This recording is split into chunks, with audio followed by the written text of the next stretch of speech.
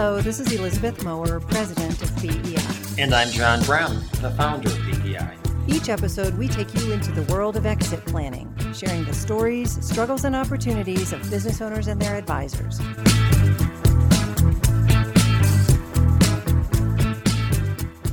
Glad to be here today with John Dini from ExitMap and from San Antonio, Texas. John, thanks for being here. Oh, it's a pleasure. Thank you. We've worked together for a very long time, and so we've had lots of conversations about your business clients and about the work that you do across the country, also working with other advisors and collaboration tools and all different kinds of things. But the thing that I think is kind of most interesting about the work that you do is that you're always working with business clients from the perspective of being a coach. Right. And your coaching is kind of a lifetime of practice and refinement and polishing of your technique. And I think there's a lot of people who would like to say to business clients that they act as a coach, or they're going to sort of play the role of the coach in the process. And I think a lot of people are talking about that without really having a great way to explain it. So if I say to them, what does that mean to you when you say that you're a coach? They might not be able to answer the question, but I think that you can. And so when let's say I'm a business owner and I've just met you and I've been told by somebody else that you're an exit planner and you're a coach. And then I say to you, John, what does that mean that you're a coach? Are you gonna make me run sprints? Are you gonna make me, do all my own homework and you're just gonna check it? What does being a coach mean to you even? That's a good question. And I almost never present, although my card says I'm an exit planning coach, I never present myself to a business owner as you need coaching. There's usually an objective. They always have an objective. Now, over the past 25 years, I've engaged just over 500 business owners. I only work with business owners in advisory services. But we always start from the coaching perspective. And we start with a 90-day process with every single client, regardless of the size of the company. And it's really a coaching process. And I see coaching as the development of a strategy. And we distinctly separate that from plan creation. We're going to get to the plan. But I think the time we spend coaching up front pays real dividends. And coaching, when people ask what coaching is about, it's about asking questions. We're advisors. Everybody in BEI is some form of advisor.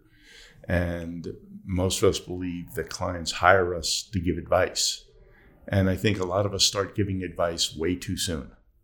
We could be asking a lot more questions and getting a lot deeper into the client's objectives. The way I use an analogy of World War II. The Allies didn't start out saying, hey, let's invade Europe. They wanted to get rid of Hitler. That was the objective. Invasion of Europe was the strategy. D-Day, probably the biggest mass movement of military in history, was the planning stage. Putting soldiers in boats and going across the English Channel was implementation. So we really separate that out, and the strategy has to come from the client. We really see the client as the quarterback. The quarterback leads the team on the field. The coach is on the sideline, helping the quarterback make decisions, telling him what he's analyzed, telling him what he sees. But it really centers around the owner. Do you think that owners know that they need a coach, even if they maybe don't put that word to it? So they may also not think of themselves as, I really need a coach right now. But do you find that a lot of business owners, most business owners, or only a few business owners, maybe when you first start talking to them, sort of have a sense that they need something from somebody else? Do they have that or not? Are they too arrogant? Are they desperate for help and no one's offered? Where are they? I think the concept of coaching in business, while it's become a lot more accepted in the last couple of decades, it's easily explainable. One of my longtime clients said, when I first met you, I wasn't thinking in terms of coaching. But then I thought my daughter was really good at softball and she wanted to get a college scholarship. So we went and got her a coach. He said, that's what we do. He said, when we want to improve our kids' performance, we go out and get them a coach. And, who his words were, who told me I was so great at my business that I didn't need any coaching? And what is your sort of starting, if you don't know that much about a business owner, but let's say you've been referred in, you know that they've told someone else that they need help, and someone else has said you should probably talk to John Dini because he's got the help that you're looking for. Then are you coming at business owners from a very high level, let me understand your business? Or are you coming at them from let me understand, sort of emotionally where you're at and what's driving you, since so many people make a lot of decisions based on emotion? Are you coming at it from what has your background taught you about, what has the past told you about where you're going in the future? What's your kind of, what's your angle when you're trying to learn about somebody? I think more learning about the person than the business. And again, with the number of businesses I've worked with, I can usually say something that, I don't want to say smart, but just something based on my experience that is specific to that industry. What kind of transportation do you use? Do you sell on account, or are you collecting right away?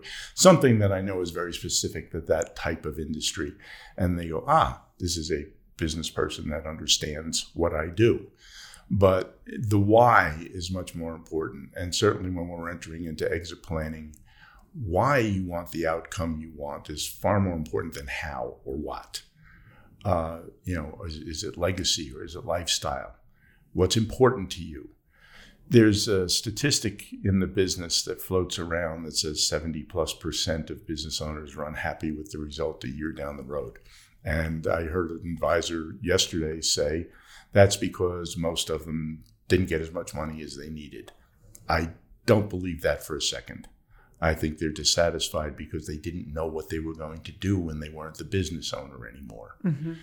All of us that are business owners in all phases of our life. If you're Bob, the owner of Bob's Widgets, you're Bob, the owner at the Chamber of Commerce, you're Bob, the owner at church, you're Bob, the owner when you go to family gatherings, your ears attuned to your name. Of course, we all are in a crowd, and you hear it when you walk past the table at the wedding. There goes Bob. He owns his own business, And when they remove that cape, when they take off the business ownership persona, for many of them, it's very, very difficult to adjust to life as something other than a business owner. Right. And so we're proud of the fact that I don't think we've ever had a client that wasn't happy with the outcome, because that's what we're paying attention to.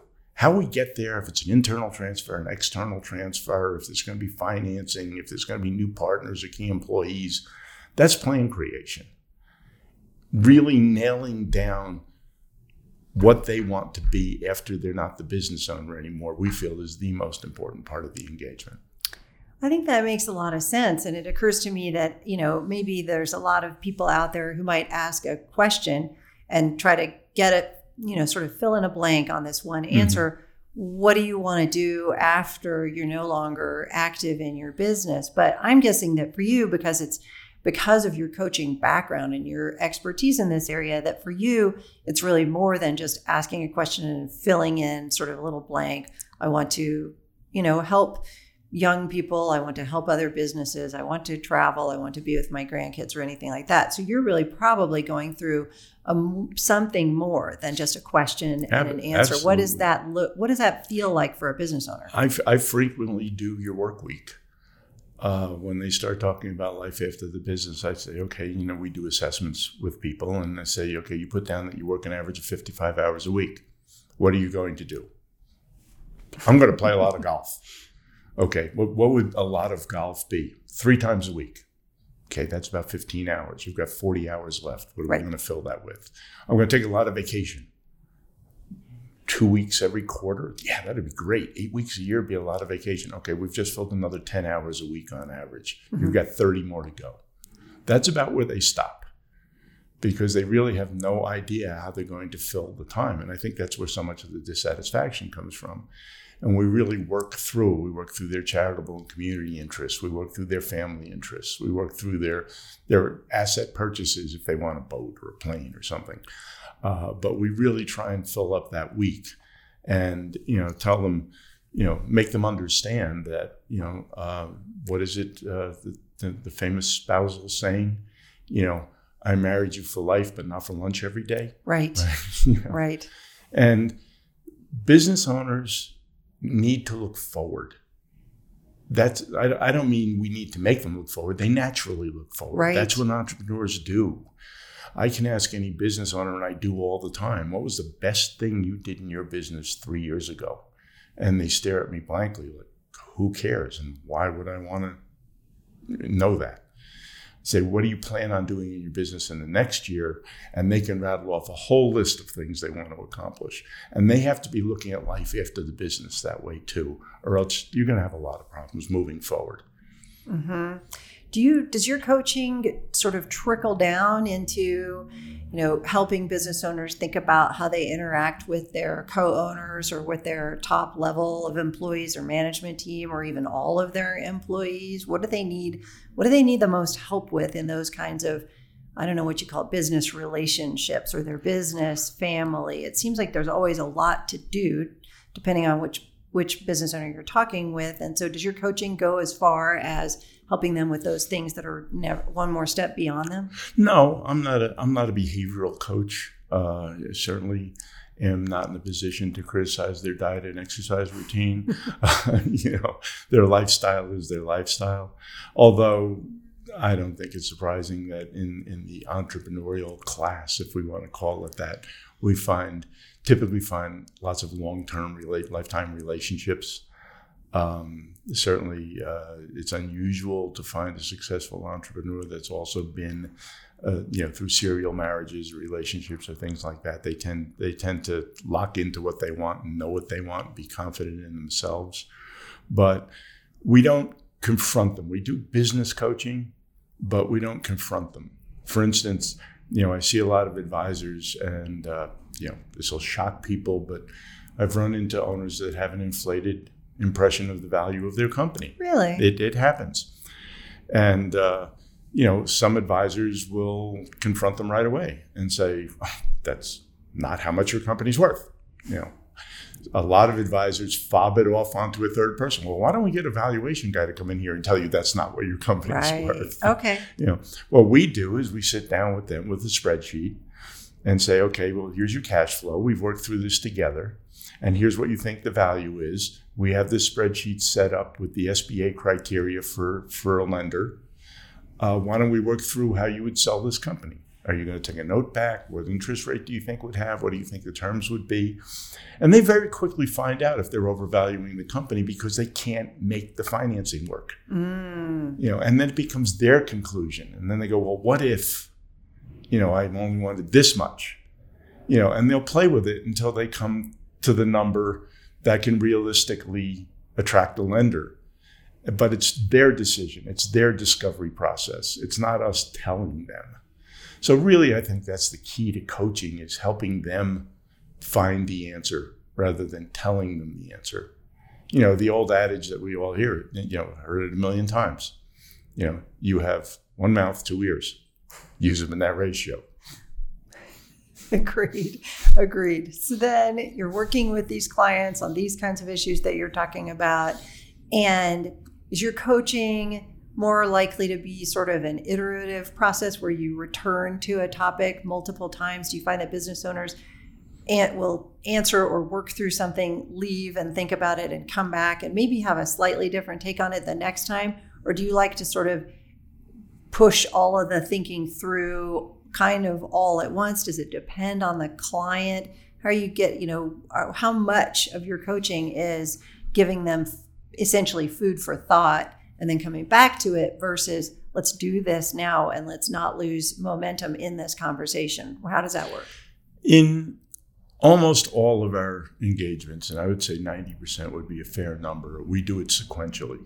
First we gather data, and then we go through the financials. We look at their cash flow. We look at their income. We will take a quick look. I'm not a financial planner, and I very much encourage them, if they haven't gone to a professional investment advisor, they should. But we will take a quick look at their assumptions about what they need to retire and do some simple 4% calculations and say whether that we think that's on or off. Then we do the valuation of the company, again, with them discovering what their company is likely to sell for or transfer for. We do almost 2/3 of our work in internal transfers, family and employee transfers. Okay. And then we move into operations. Okay, if you were not here, we have an owner centricity quiz that's at ownercentricity.com. Anybody's free to use it. And it kind of scores how many things your company is dependent on you for. And then we'll move into management succession. If you weren't doing this, who would do it? And that's our process. In 90 days, we will come out with an outline of a plan before we dive into an epic roadmap or anything that's going to detail how we're going to do things. We do maybe 2 pages, sometimes 3, and inevitably they don't like all of it. Inevitably there's something in there that they're going to say, "Oh, I didn't think it was going to be like that," or "I didn't realize when I said that it meant I would have to do this." So we give them that outline. Fairly detailed, but like I said, in 3 pages, you can cover an awful lot. Sure. And that reopens some of the conversation. Oh, well, if I changed my time frame, or if I changed the cash flow in the company, or if I took less out, or if I took more out, or if it gets them to go back to the things that we may think we decided, as you said, when we agreed to them, but when they see them all written up together, they're like, "Oh, not all of that is what I thought it was going to be."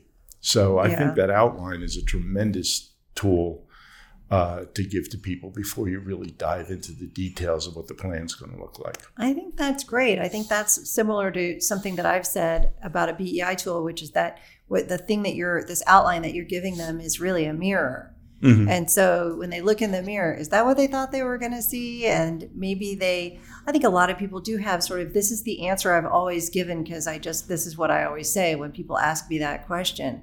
And when pressed, there are a lot of us who can't really tell you why we answer that way or what's behind it or whether that's even our real feeling. So that mirror that you're giving them is saying, is this what you really, is this what you really think? This is what I heard you say. Yes. This is what I heard. Is this what you thought you said? And now that you've seen yourself say it, do you still feel like that's the right answer? I think that's a really good approach. And the thing I like about that is that you're doing it kind of earlier on. So you're not going so far down the path that we feel like we're having to back up. You're inserting this mirror or this I heard you say. We're all humans. If we put a lot of work into a detailed plan, then inevitably, no matter what you say, internally you're a bit aggravated that, don't you realize how much work I put into this plan? Right, I'm committed here, so let's do this. So you need to be committed too. So I think the outline thing makes the risk factor for me as an advisor much lower. If you don't like the outline, fine, we can change the outline very easily until we come up with something you like. Right. Okay, so let's say there's a brand new advisor. You've met this person. They have a lot of technical ability, so they're highly trained in some aspect of business services. Could be anything. And so they have a lot of, what in the old days, we used to call book smarts. So they got their book smarts and they have maybe some connections. Maybe they have access to business owners through somebody that they know or some group that they're in, but they don't have this kind of coaching mentality or coaching style about them. They have their toolbox, they're really good at it, and they have access to business owners. So what's your best or your first or your if you can only remember one thing about trying to act as a coaching role, then what's your advice to that person going to be? Ask questions. What I said earlier is when you're asking questions, inevitably you're coaching. When you are giving advice, you're consulting. It's so simple. It is. It is. It's, ideally for me at the end of a project, my favorite finish to when we've reviewed the plan, everything's been accepted and we're moving into implementation, the lawyers are drawing paper and everything. And I say to the client, well, that winds it up. I've done what you engaged me to do. My favorite ending, and it happens pretty regularly, is they say, what else can you help me with? And the proper coaching response to that is, what do you think I could help you with? Right. Because you don't have the answers to everything, including that question. Right.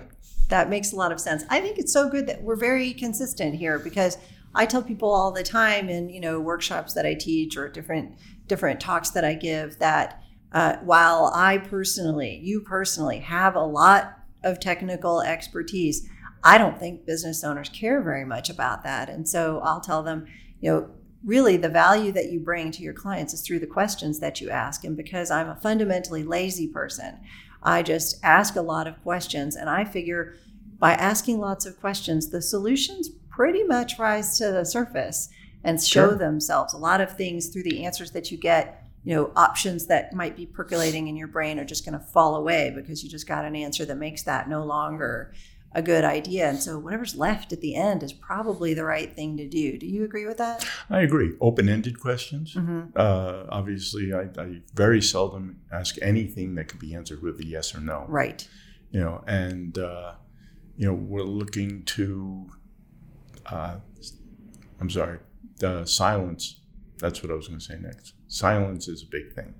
So they will, they'll give you an answer and it'll be a sentence long, and you'll sit there, and I take a lot of notes, and that lets them know that what I'm hearing is important to me, and I'll write down some notes, and then I'll just look up at them, and they'll expound a little bit on what they said, and I'll write a little bit more down, and then they go, well, that's not always true. I also, and so silence is such a great tool when you're interviewing, and all our forms, I have trouble because, we have a number of CPAs that use some of our forms, and they call me up and say, well, I filled in this whole form, I put words in every blank, and I still don't know what to do with the client. And I tell them, they're not fill in the blank forms, they're interview forms, they're conversational forms. Right. They're made to start a discussion and let you get in deeper, because that's how you become a trusted advisor, especially if it's a new client. If you spend 90 days, if you spend 4 or 5 meetings with a client, and they're not complimentary, this is fee-based, you're so much further into what they really want, what they really think, what their real objectives are, what they find challenging, what they find easy. You naturally become their most trusted advisor, because none of their technical advisors are spending that much time learning about the client. Right. I think those are all good points. And who would have known that one of our top coaching advice points for today would be shut up, be quiet. But I think that's a really good point. And it's exactly the same as I've said to people, that the greatest benefit, the things you're going to learn the most about, are not in the answers to the questions. It's in the heavy sigh, the roll of the eyes, the side comments, and the things in between the questions. So I think, you and I, in different ways and in different paths and with different words, have come to all the same conclusions, except that you're a much more polished coach than I am. But I think my observations completely prove out the techniques that you're using and the validity of them and the value that they bring. And I don't know that I would say that. I've called you when I need some coaching, and you're pretty good at it too. All right. Well, then we'll continue to help each other. Okay. And that's kind of why we plan here, in the BEI advisor community and with all the advisors and business clients that you work with. I just very much appreciate you coming today and sharing. One of the things that I appreciate about you is that you are always willing to give at least as much as you're going to get, and sometimes you give more. And we just, at BEI, we just really appreciate that, John. So thanks for being here. Thank you. BEI has been a great experience for me. Thanks for listening. Join us for our next episode. For more content like this, please visit exitplanning.com.